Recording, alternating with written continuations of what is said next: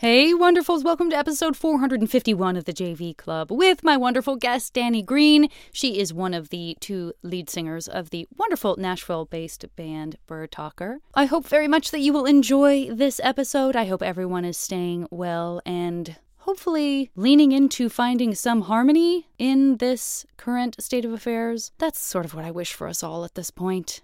Enjoy the episode, and I'll talk to you next week.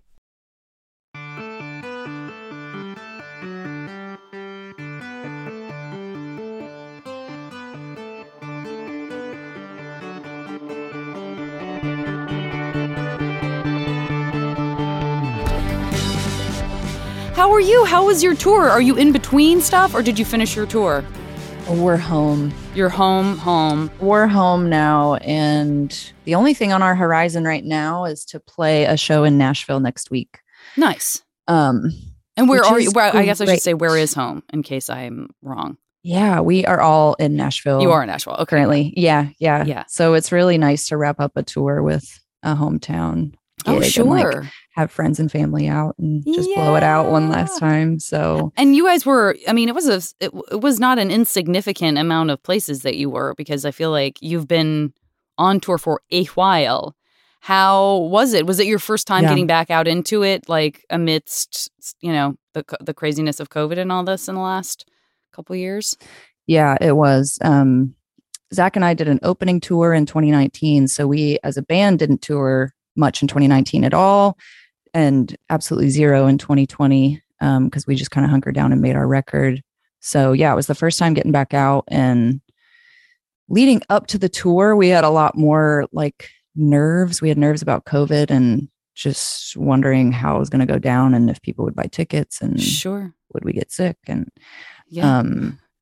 but all very normal to sort of go strange times to tour in, but it oddly was very smooth, and we had people come out to the shows, and it was super refreshing, I think, to get out and do it again. And I feel normal. The emotion of, I mean, I've done a handful of live shows and just some Comic-Con appearances and panels and stuff, and it can be very emotional. Like the feeling of that wave of everyone being in a place for the same reason and feeling like kind of, because for me, I've said this before on the podcast recently, but I just didn't have, I feel like I'm adaptive enough that I will just forget to miss something consciously.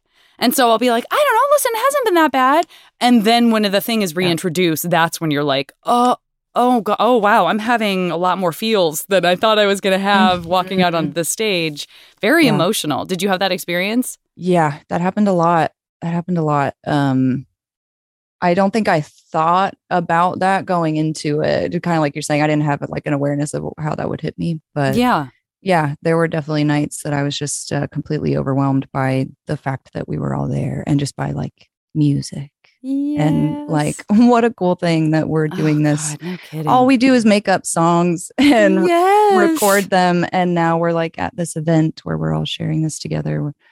It's just, it's a lot to wrap your head around. It's funny. It's a so lot to wrap your head around. Yeah. But it's such a connective experience. Absolutely. Yeah. Has that been growing up for you? Was that a place where, because that certainly was true for me, music was very much a connective tissue in between, not just between friendships, but in the times when I didn't feel like anything else could access me, or that I could feel known by a person, music, more so even than, books, I think was that place was okay, this is a safe haven, and to have those sense memories that go along with certain pieces of music or bands or things that you listen to over and over and over again at different points in your life, the nostalgia.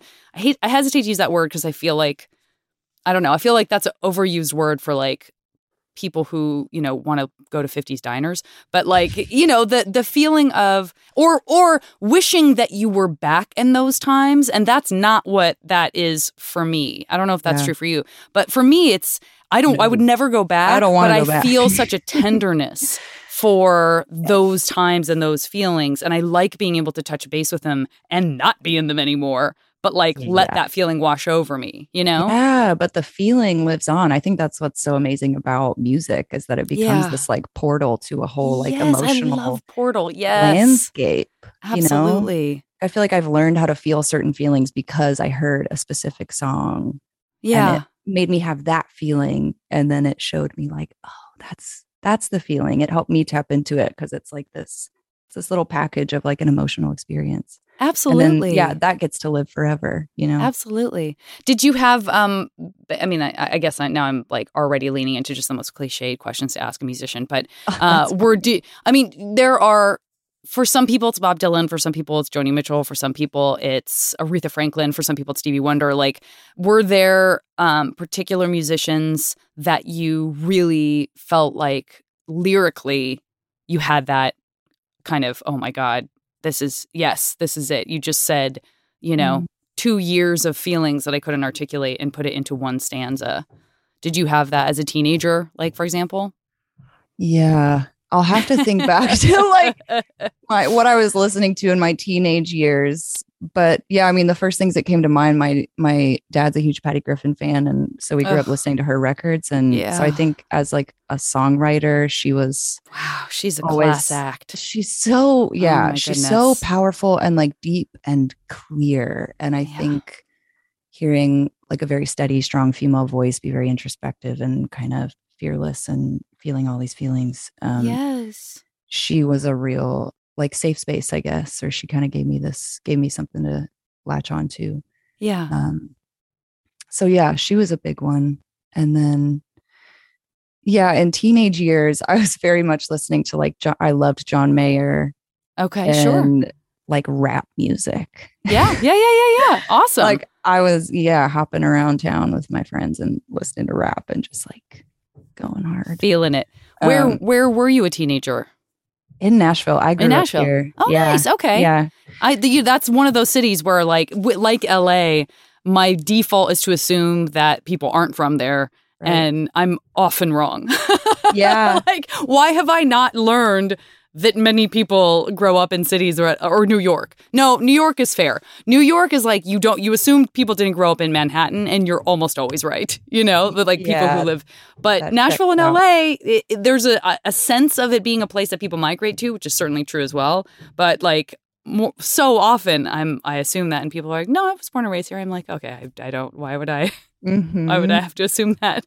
Yeah, I don't meet a lot of people who that's the same for, but that's where I grew up. My dad and mom are from upstate New York, and that's where they met, got married, and my dad wanted to write songs, so he moved the family down here. And okay, so you are like second gen passion for music. Yeah, that's what my dad wanted to do. So I grew up with that being his job, which was like a weird thing when I was a kid because he didn't make money. And so he like wrote songs during the day and delivered pizzas at night. And so now knowing that, like, it's amazing that he was so committed to like his love and making this dream come alive. Yeah. But at the time, I was like, thought that was a really weird thing. I didn't know anybody else whose dad had that job, and I was like, I have a weird family, But yeah, I grew up with music in the house. Did he? How much was he able to share that with the world? Like, I know he wasn't making money, but did he get a chance to like? Yeah, it took about 13 years from when he started till he got number one with Sarah Evans. I think that was his first one. So he's had some success as a writer and like has a really thriving career now. But great. Yeah, he really was grinding it out there at the beginning. Which is that's such a different experience of like, I feel like being the child of somebody who is successful, especially in the arts. So frequently people wait to have kids until like they're in their career and they sort of, you know what I mean? Like, Tom Hanks had his second kid. I'm using that as an example because I'm trying to remember when Colin, his son, did the podcast. Like he was very much in his mom's world in the Bay Area, and he would visit his dad on set. But for sure, there's an example of somebody who, a lot of your early memories are of like your dad getting paid good money to like do these artistic things. But for somebody like you, having the experience of seeing the arc of it on a much different, more diverse level of like, no, I've seen him delivering pizzas and I saw him get that number one. Yeah. What an interesting and I would assume helpful, if not scary, thing for you to know going in, right? As a musician yourself. Yeah. And it's funny because there were like jokes in the house growing up about how we should not be musicians and we should have real jobs, you know, like he was very self-deprecating about his choices. So, and like that did sink in. Like I didn't think that I was going to have a creative career, a career in music. I didn't know which way I was going, but I didn't see it as like a really viable option. So yeah, when I got married to Zach, my husband, and we started writing songs, I do think the fact that I watched my dad work so long kind of allowed me to settle into those beginning stages, you know, and I assumed that it was going to be a slow burn. And in the grand scheme of things, it has not been that. It's actually moved really quickly. But yeah, I think it gave me a sense of like, he wanted to be a farmer. So I feel like they turned out to be really similar careers. Oh, great writing analogy. Songs and creating music. Yeah. It's like you cultivate the crop and you do what you can. And then you sort of just like try to sell it and see if people want it. So yeah, I think that metaphor really like hit home for me too, of like, you're planting a seed and this is going to take time. But I think I had faith that like it could happen. It might take a while, but something could happen, you know? Absolutely. No, I absolutely love that metaphor. Going back to you listening to hip hop on the streets of Nashville, which isn't to say, by the way, that there isn't like a robust record, because my understanding is like there's lots of people recording hip hop in Nashville too. Like it's not, which a lot of people don't assume. They assume it's like the country music capital and that's that. But like that's not true, right? No, yeah, we have quite a like broad spectrum of music that gets recorded here, and so that's a cool thing too. And I think you're right, something a lot of people don't know about Nashville. There is a lot of country music, but there's a lot of other stuff too. For sure. What was that kind of like your experience of being into that and kind of having that be part of your social infrastructure? What else would that entail? Like John Mayer and hip hop are an amazing combination of things to be super into.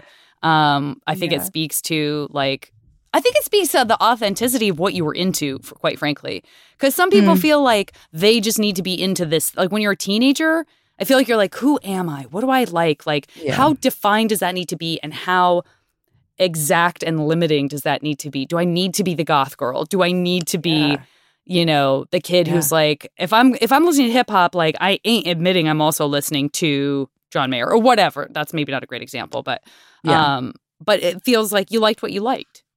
I liked what I liked, and I still have like a really weird palette, I think, in terms of what I can enjoy musically. But yeah, and I definitely felt that sense of like not really having an identity or wanting to know what my identity was at that time. But I don't know. I don't think I spent too much time on it because I had my band of buddies and we would just kind of like dance to music that we liked. And it wasn't really, it didn't feel like an identity at the time or like anybody needed me to build around that. It was just like, that was something we did together. So we just enjoyed it. Yeah. What was your high school like? Was it a public school? Was it private school?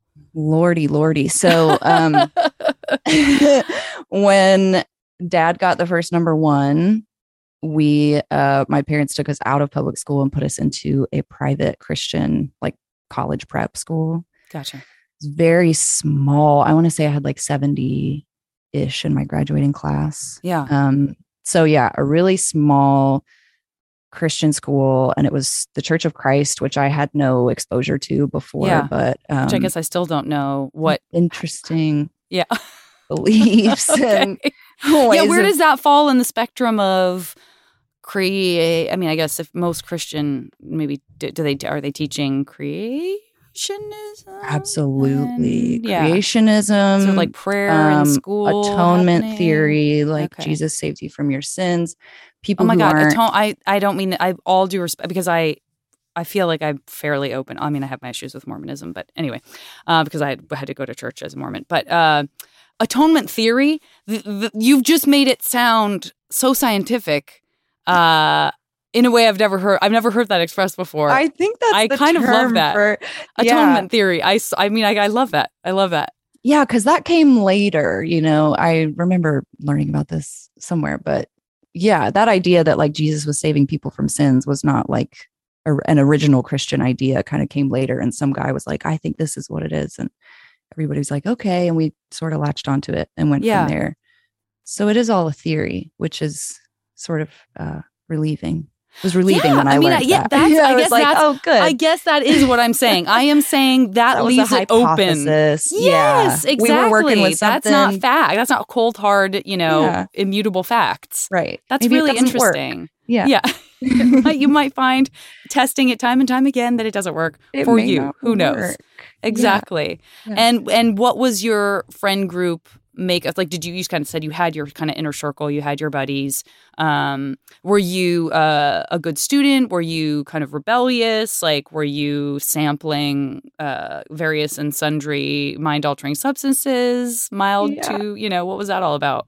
No, I was really so it was quite a shock to like move to that environment in like the 6th and 7th grade. So like I really tried to snap into the culture. I think I really tried to like do it right. And like I feel like I was just going along with all the Church of Christ sort of pomp and circumstance. Like I didn't really get it, but I was just like, okay. And I would just sort of go along with it because everybody else was into it. Yeah. But yeah, I really tried to play by the rules. I like never smoked or drank, or like I was very, it was like a tension, I think, between wanting to be rebellious and then like really wanting to be a part of the group and make sure my parents were proud because they put me in the school and I was all going to that ask stuff. that. So, like if you have a mutually respectful relationship with your parents and it was exciting and important for your parents to be able to offer that up to you as like a love language, you know what I mean? Yeah. Then that's a whole different feeling than you didn't want to go there. They're really strict. They wanted you to go there. You fought about it and you went. Like that's more probably likely the kid that's going to like go, it's like skipping school, like smoking cigarettes and stuff, because there's a tension that's you just like lean into versus you trying to kind of hold those things in check because you weren't out to like hurt your parents or, disregard what they were all about. So I totally get that. And I think I watched them struggle financially, and I knew it was a big deal that they were able to give this to us. And so, I tried to do it right. And I was like a really good student and super invested in that way. And then I went to college and it all sort of unraveled after that. But in high school, I did a really, really good job. Yeah. What were you? And beyond like hanging with your friends and listening to music and that, were you a big movie buff? Like, were you a TV kid? Were you? Not really. God, what did I do? I played sports. I was a volleyballer. Okay. Which was fun. And tennis for a little bit there at the end. But yeah, I mean, I don't know how to explain it. We were just chillers, like I'd watch comedies with my friends, like we would hang out and watch movies. But God, I just remember dance parties and like going on spring break every year. And just where do you go for spring break if you're a Nashville kid going to Church of Christ? Everybody goes to Destin, Florida. Oh, yeah. It's like a mass migration in the springtime.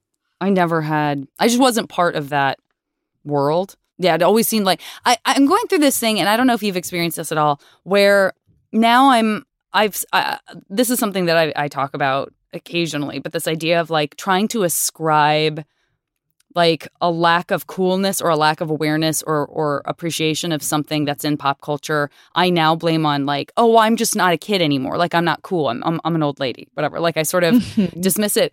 But then I have to like back up on myself and go, but you never liked top 40. Like you weren't listening to top 40 music when you know what I mean? Like this is not a thing where suddenly, you know what I'm saying? It's like I'm trying to. You were never cool is what you're saying. I was never cool. I'm trying to project back as if like I would have known Like back in the day where I was really tapped in. Well, I think so. And it's very solipsistic and very like ego based, I think, at its worst. But it is that feeling of like when someone brings up like a YouTube star or someone brings up like a, very famous pop musician. I won't use Billie Eilish because I feel like she's very much in that category like Adele, where she sort of crosses all of these different borders. But if it were just like straight like pop, I wouldn't. I have to like check myself and go, dude, you didn't know who those people were when you were a teenager. Like people gave you shit then for not knowing what was going on, unless it was like, like The Cure's guitarist left and he and Erasure formed a whatever. Like, you know, so, but it's funny the way you sort of try to like map out your coolness or like your awareness of pop culture. It starts to warp and become something different as you get older. Then you're like, I guess I just don't know what the kids are up to. But it's like, I didn't know what the kids were up to then, unless it was a certain group of kids, Have I ever really known what's going on? Have I ever really known what's going on? I think the answer for me is no. I feel in a lot of ways like I live under a rock. And even now, I'm just such a passive like consumer, I think, of like pop culture and even music sometimes. It's like, I want to like listen to this and engage with it, but I don't like go learn about the artist and like, I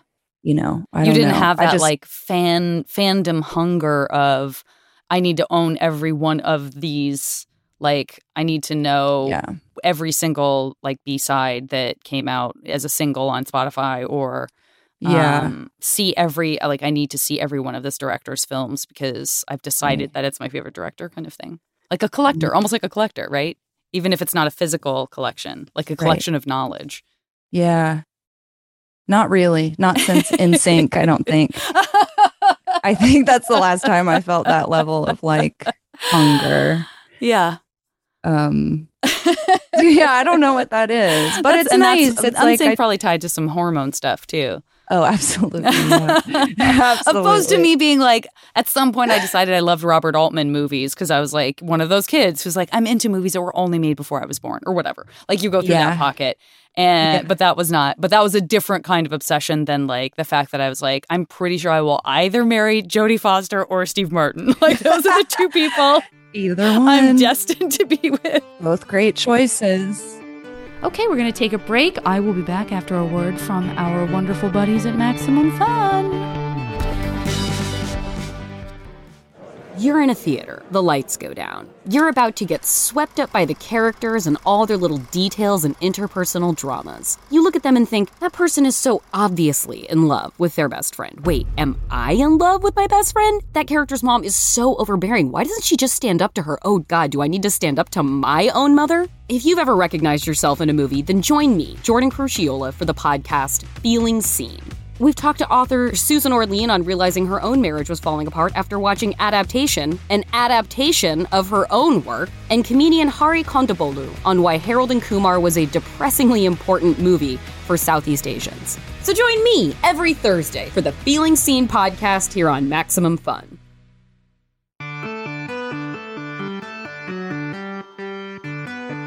What were your relationships like, or your crushes like? Like, who were you sort of falling for? Did that have the same kind of diversity as like your other cultural interests, or was it like, I always fall for the guy on the motorcycle, or I always fall for like the sweet nerd that I think I can have a thing with, but then I realize we should just be friends? Like, was there any kind of pattern there?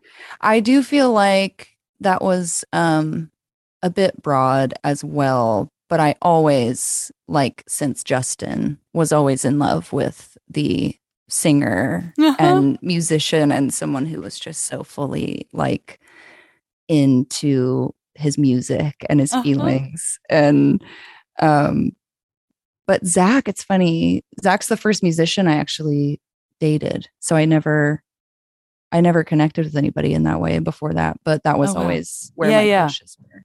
And like dancing was big to me too. If somebody was a good dancer, I'd be like, cool. We should dance. Yeah. Wait, how tall are you if you're a volleyballer? I'm 5'5". Okay, I was just curious. I'm not tall, but there's no judgment like there. I said, small school, and I played a lot of defense, and I can jump pretty high, so I could hold my own as an outside hitter. But I'm petite. It's cooler when if you're not if the genetics of it aren't like a natural plus, like you have to be able to jump higher. And that's pretty cool. I know, kind of fun to have to just work so hard for something. That's right. That's right. Were you writing music? Were you a writer, like in terms of expressing yourself, like keeping journals or writing poetry or writing songs when you were a teenager? No, none of that. None of that. I really felt like I was about to get a different answer. I know. It's so funny. You were literally nodding with me the whole time. And then your mouth made the Y sound. And you were like, no. You're right. I did a perfect fake out. It was such a fake out. The nodding is about like how you're following me. You're an active listener. You're a respectful active listener. Yeah. Recently, because all this, my creative self, I was not really in tune with in like high school and even in college. I would let myself, I enjoyed music and I enjoyed like doing art when I had the chance, but I didn't really journal. And I studied English lit in college, so I had to write papers a lot, but they were all like analyses about something. Yeah, exactly. I never took a creative writing class, which is very funny to me when I look back, because now it makes so much sense to me to orient my life around all these things. And now they're the things I want to do every day. Like I journal like crazy and love to write and listen to music and just get into it. But I've had to like work those things into my life now. And I think it goes back to that split I was talking about, where I had not entertained the idea of a creative life as the way I was going to go. So these were things that I was just like, I like them, but I should do other things. I should have a other job like this. And which it sounds like, I mean, your parents' mantra probably did have, again, because, I mean, do you feel like do you draw that straight line? Like, I mean, they did joke about don't do this.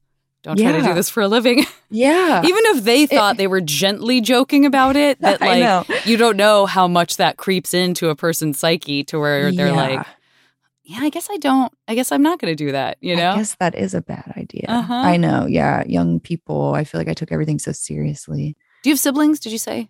Yeah, I do. I have 2 older brothers. Oh, 2 older brothers. Okay. Mm-hmm. And are they, do they have those similar creative strains that they weren't doing anything about, or did they? No, my brother got on the train early. My oldest brother, Randy, he started playing guitar and kind of writing music when he was in high school, and he had a band in college and got a record deal after that. And oh, nice. So he's done that and now mostly writes and produces. But yeah, we're sort of split down the middle because my other brother is a pediatric oncologist. Oh, wow. So he's the one in the family that everyone's like, thank you for making what we do feel meaningless. Right. It's like, thank you for being the biggest hero of all time. Right. Yeah. And he gets that honest from my mom because she was a physical therapist. And sure. So yeah, we have like this medical side of the family that's out there actually like saving lives and helping people. And then we have the 3 like creative like fuck offs, and we're just like, at the same time, all it takes is one person saying your music got me through the hardest time in my life for you to be like, I am a doctor. I'm a music doctor. Like so you are. That's so important. Can you imagine a life devoid of the arts? Like a life where a doctor, I mean, that was the best feeling during COVID for me, was feeling like, and I'm sure, again, that goes back to us talking about the feeling of being on stage, you know, not having been able to do it, but having someone say, I'm a first responder and I just want to thank you for this thing that you did because it got me through that. I'm going to cry. But that's such a feeling of like, oh God, I'm in the food chain. I'm a contributing factor to the environment. Yeah. And it's easy to lose sight of that when you're focused on the immediate, the moment of trauma or the moment of an emergency, or the moment of like, what's saving lives in a physical, actual, literal, like palpable way versus this sort of nebulous, like the muses and like, you know, this and that. Right. And then you hear that and, you know, I'm sure your brother is the first person to say that, like, ugh, thank God we're not all pediatric oncologists. Like, thank God I can go home and watch a comedy and listen to music I like. And that's so important to your daily diet of being a human being, right? Yeah. Yeah. That was such an important thing for me to learn. I used to like really be at war with myself as stuff with Bird Talker like started going really well, I felt a lot of guilt about it. And when we started making money and I was like, oh my God, my job is music and this feels like crazy and I feel like an idiot. And even like last year, like real moments of crisis like that, I think I really get this feeling of like I don't know, just an awareness of how intangible the thing that I can offer is, you know, but I've really I've been able to come to appreciate that. And like you said, just hearing feedback from people that it really does matter. And then like when I turn it back on myself, it's like I know without a doubt that music has gotten me through so much in my life. Like if I imagine a world without music, my whole body gets cold and I feel like I want to die. Like I know how important it is to me, but for some reason I couldn't take that and apply it to music that I made, you know. I know we can never give ourselves the advice we give our friends. Yeah. Or at least we can't take our own advice. I know, like I was always the exception. Like, well, my music is it's amazing dumb. How many what like gymnastics we do to make sure that we are excluded from the positivity of love and like appreciation that we feel for everything else. It's like oh no, I flip that switch quick when it comes to myself. Right. You know? And I feel like I'm being a good person when I do that, you know? Like it's better to be humble or whatever, but it's like that's just as narcissistic. Right. To believe that you're the only one that these things don't apply to. It's like, for shut sure. the fuck up. Oh my God, it's so great to release that. It's so great to be like, oh, I'm very much like everyone else in most of the ways. Right. Maybe I could be special in like these ways that each of us has our own special little like magic rocks inside us or whatever. But like I can let go of the idea that I'm like spectacularly broken in this like amazingly unfixable way because no one could possibly, you know, it's like, nope. Right. I love it. I love saying to my therapist, would you mind telling me that this thought I'm having right now is like something you've heard before? You know, I like love that feeling. Yeah. I love that feeling. It's such a relief. And I think I didn't always allow for that. I had to like, you know, you put those walls up. You really see what depression can do in terms of like that isolation, that very negative solipsistic isolation that is like, oh no, you're getting none of the benefits of being self-absorbed and all of the trauma. Like there's nothing good happening here in any way. It's so hard. Yeah. And you want to like let people out and, you know, but I think honestly, again, that's art, right? I mean, that as much as therapy, like having that access. It's funny, you were talking about music and all of a sudden I flashed to like my dad when I was little was a big Sean Colvin fan. And I remember one of her like songs that was on the radio all the time and stuff was I Don't Know Why, I think it's called. But she just goes super literal. And there's a part that says, you know, if there were no music, I would not get through. And at the time I remember thinking like, I mean, that's a little on the nose, Sean. But now I'm like, I mean, yeah, somebody had to say it. I know, like she said it. Yeah, it's true. You know, yeah. It's like this sort of therapeutic relationship that we get to have because, like I was saying before, like there were feelings that I heard echoed in music for the first time, or like lyrics that you know made me feel like. So I'm not the only one who feels that way, or I'm not the only one who thinks that. You know, so it's like.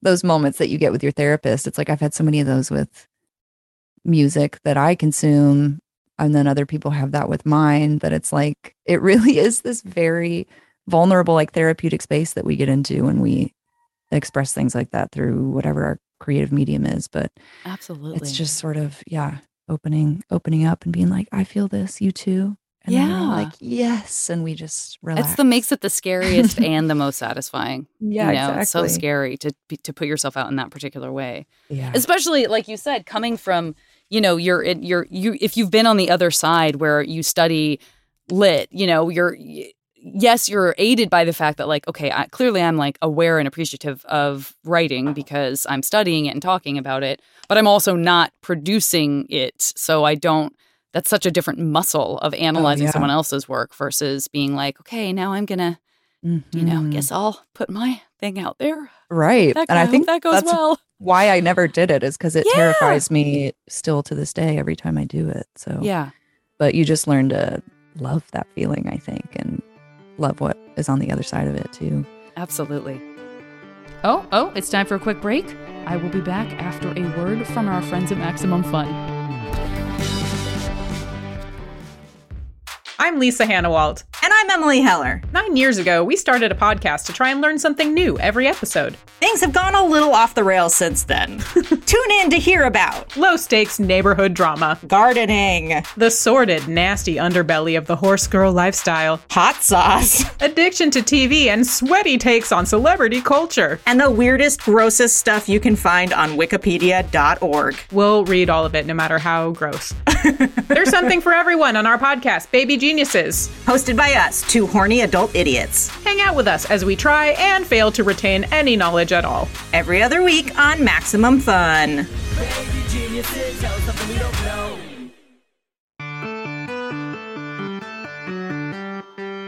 I want to get into this MASH game. Have you ever played MASH?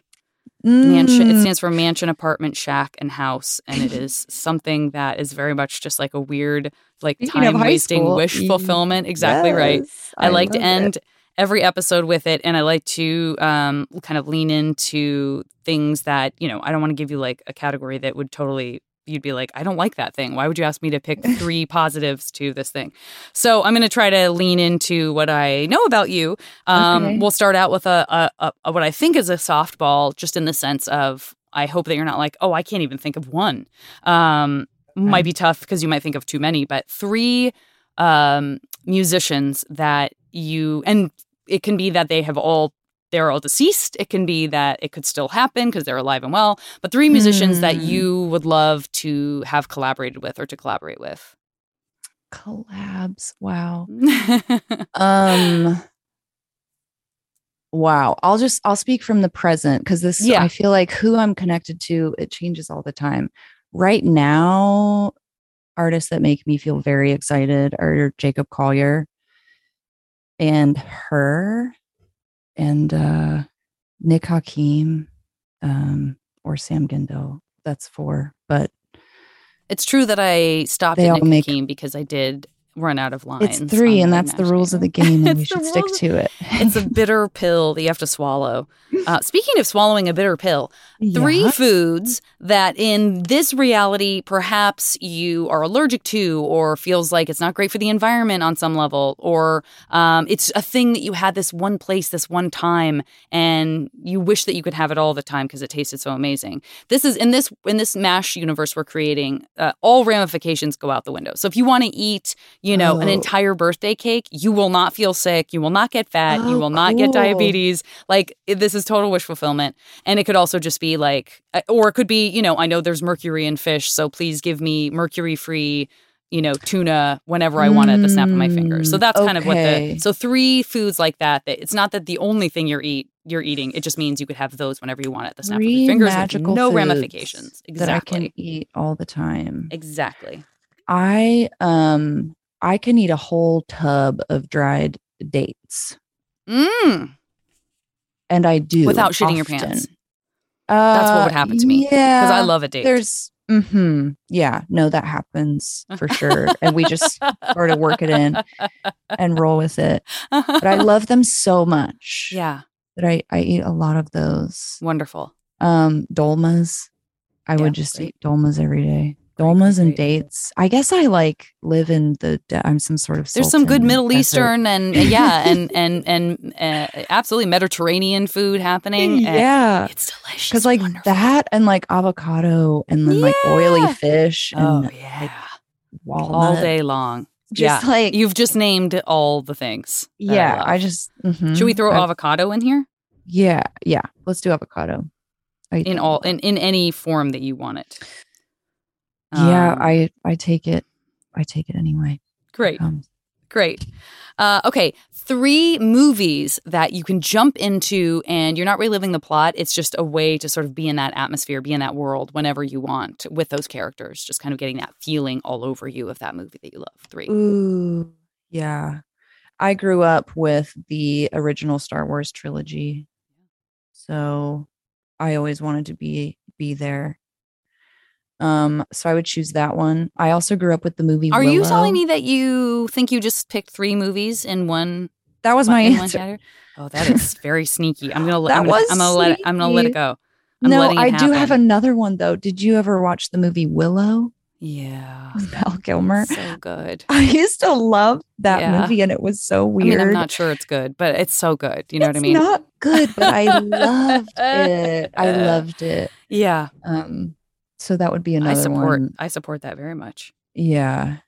And then maybe Muppet Treasure Island. That was another favorite. Lots of adventure, but like no real danger, right? I'm so proud to say that my friend directed Muppet Treasure Island. Are you serious? If you ever want to meet the wonderful Kirk Thatcher, he's the best. And I absolutely am going to email him and say, my new friend Dani totally picked she loves movie. She loves the Mupp Treasure Isle. Never called it that, never will again.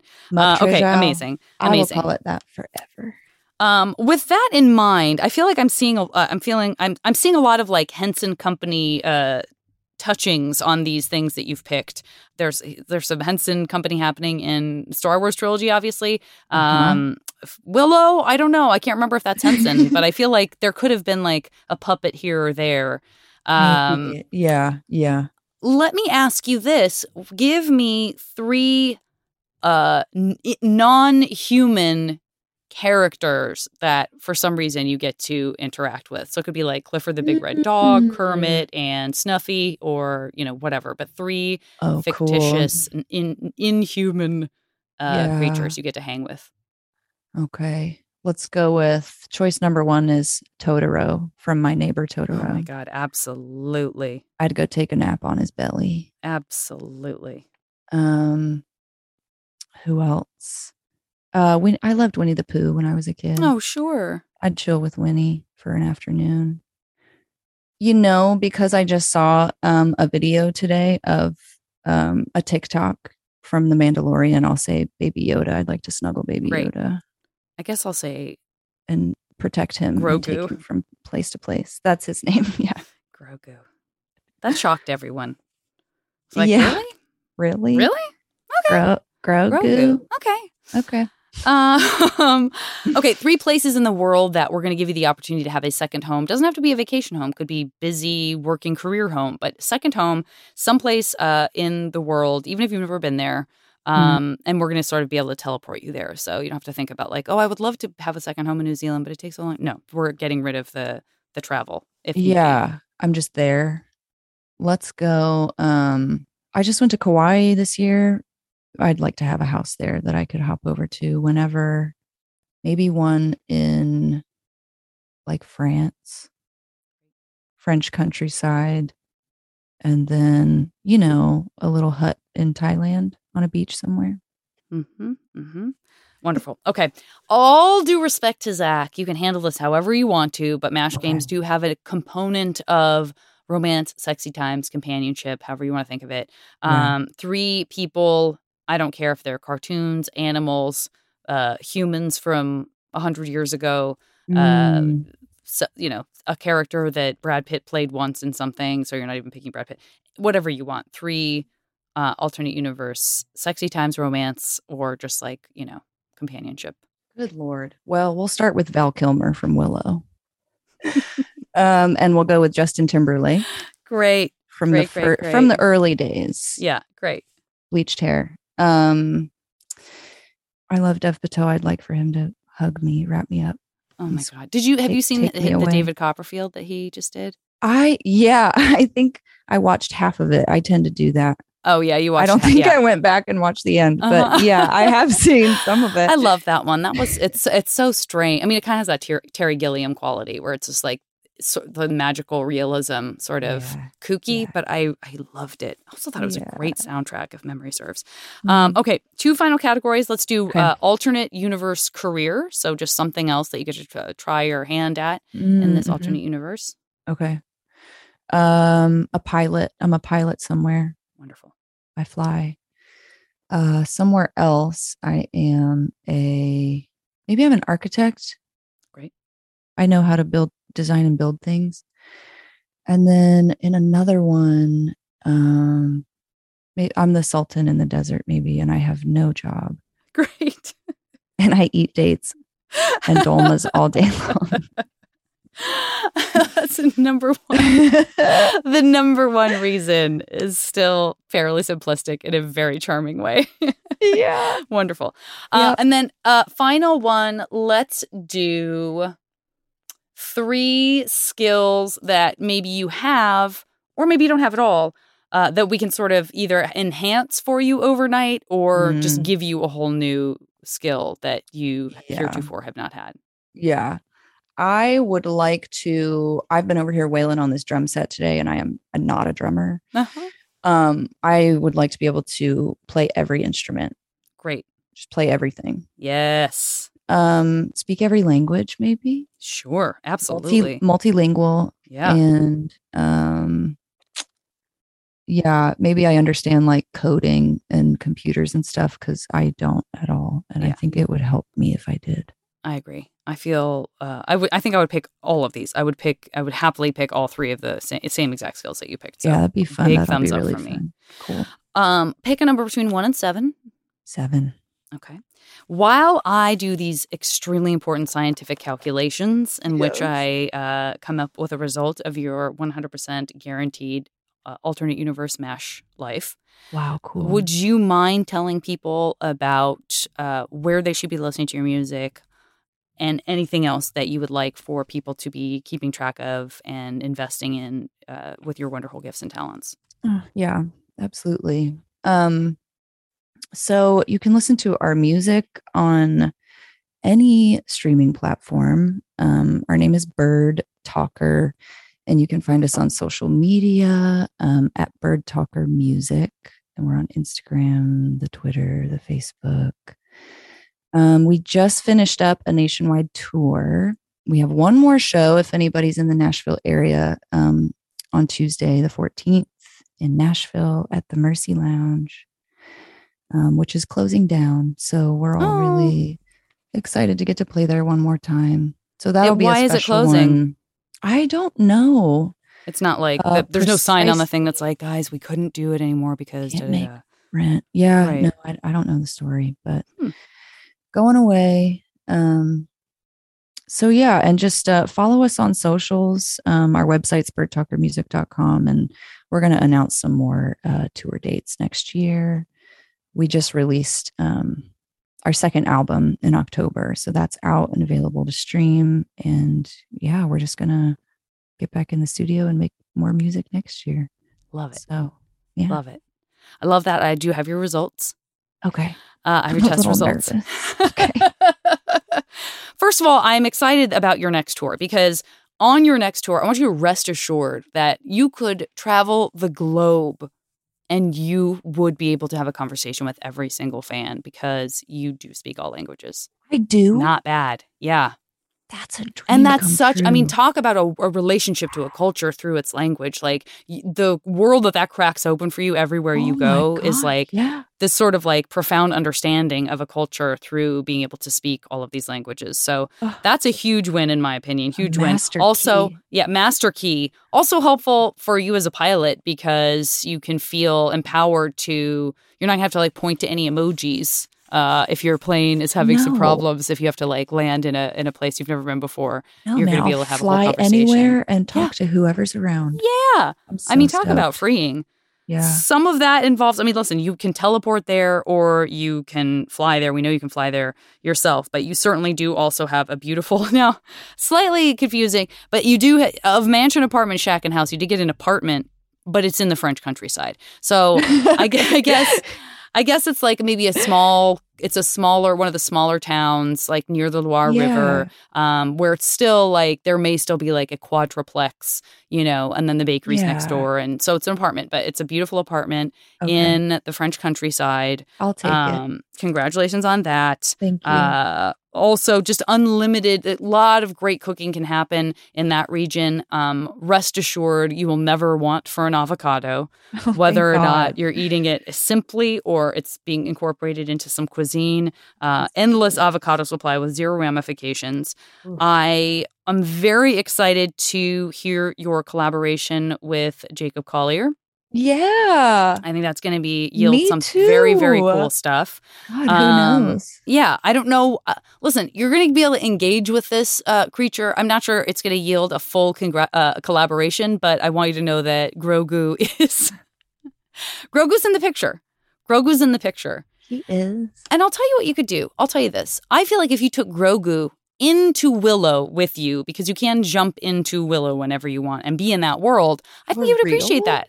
He might eat stuff he's not supposed to because I guess he tends to do that. But you can go into Willow. Some trouble. Yeah. With or without Grogu, you can go into Willow whenever you want as a sort of to be honest, palate cleanser. It's pretty overwhelming. But keep going. It's a lot. I know. I'm glad you're sitting down. Ooh, me too. And that just leaves us with this person that you're sharing all of these many adventures with. And I have to tell you that it is Dev Patel.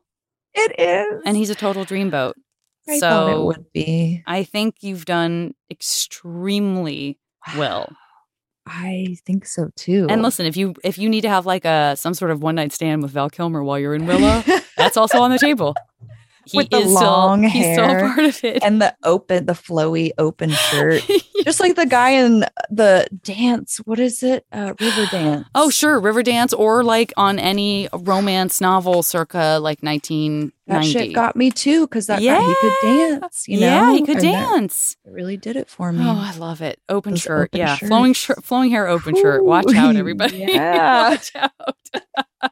Throw on your clogs and call it a day. Love it. This has been so much fun. What a pleasure. Thank you so much for sitting down with me post-tour. Everyone, please listen to Bird Talker. Do yourself a major favor and get wrapped up in their music. And I love the whole conversation we had around it. I feel like that's a nice thing to carry with you. If you're not familiar with a band, you can carry all the stuff that you now know into this conversation, into your conversation with the music. And I'm excited. I think we've built some new fans here today. I think we did. Thank you so much for having me.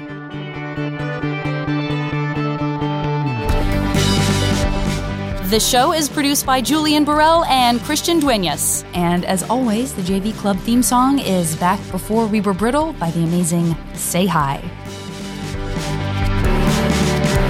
Hey, remember when MaximumFun.org. Comedy and culture. Artist owned. Audience supported.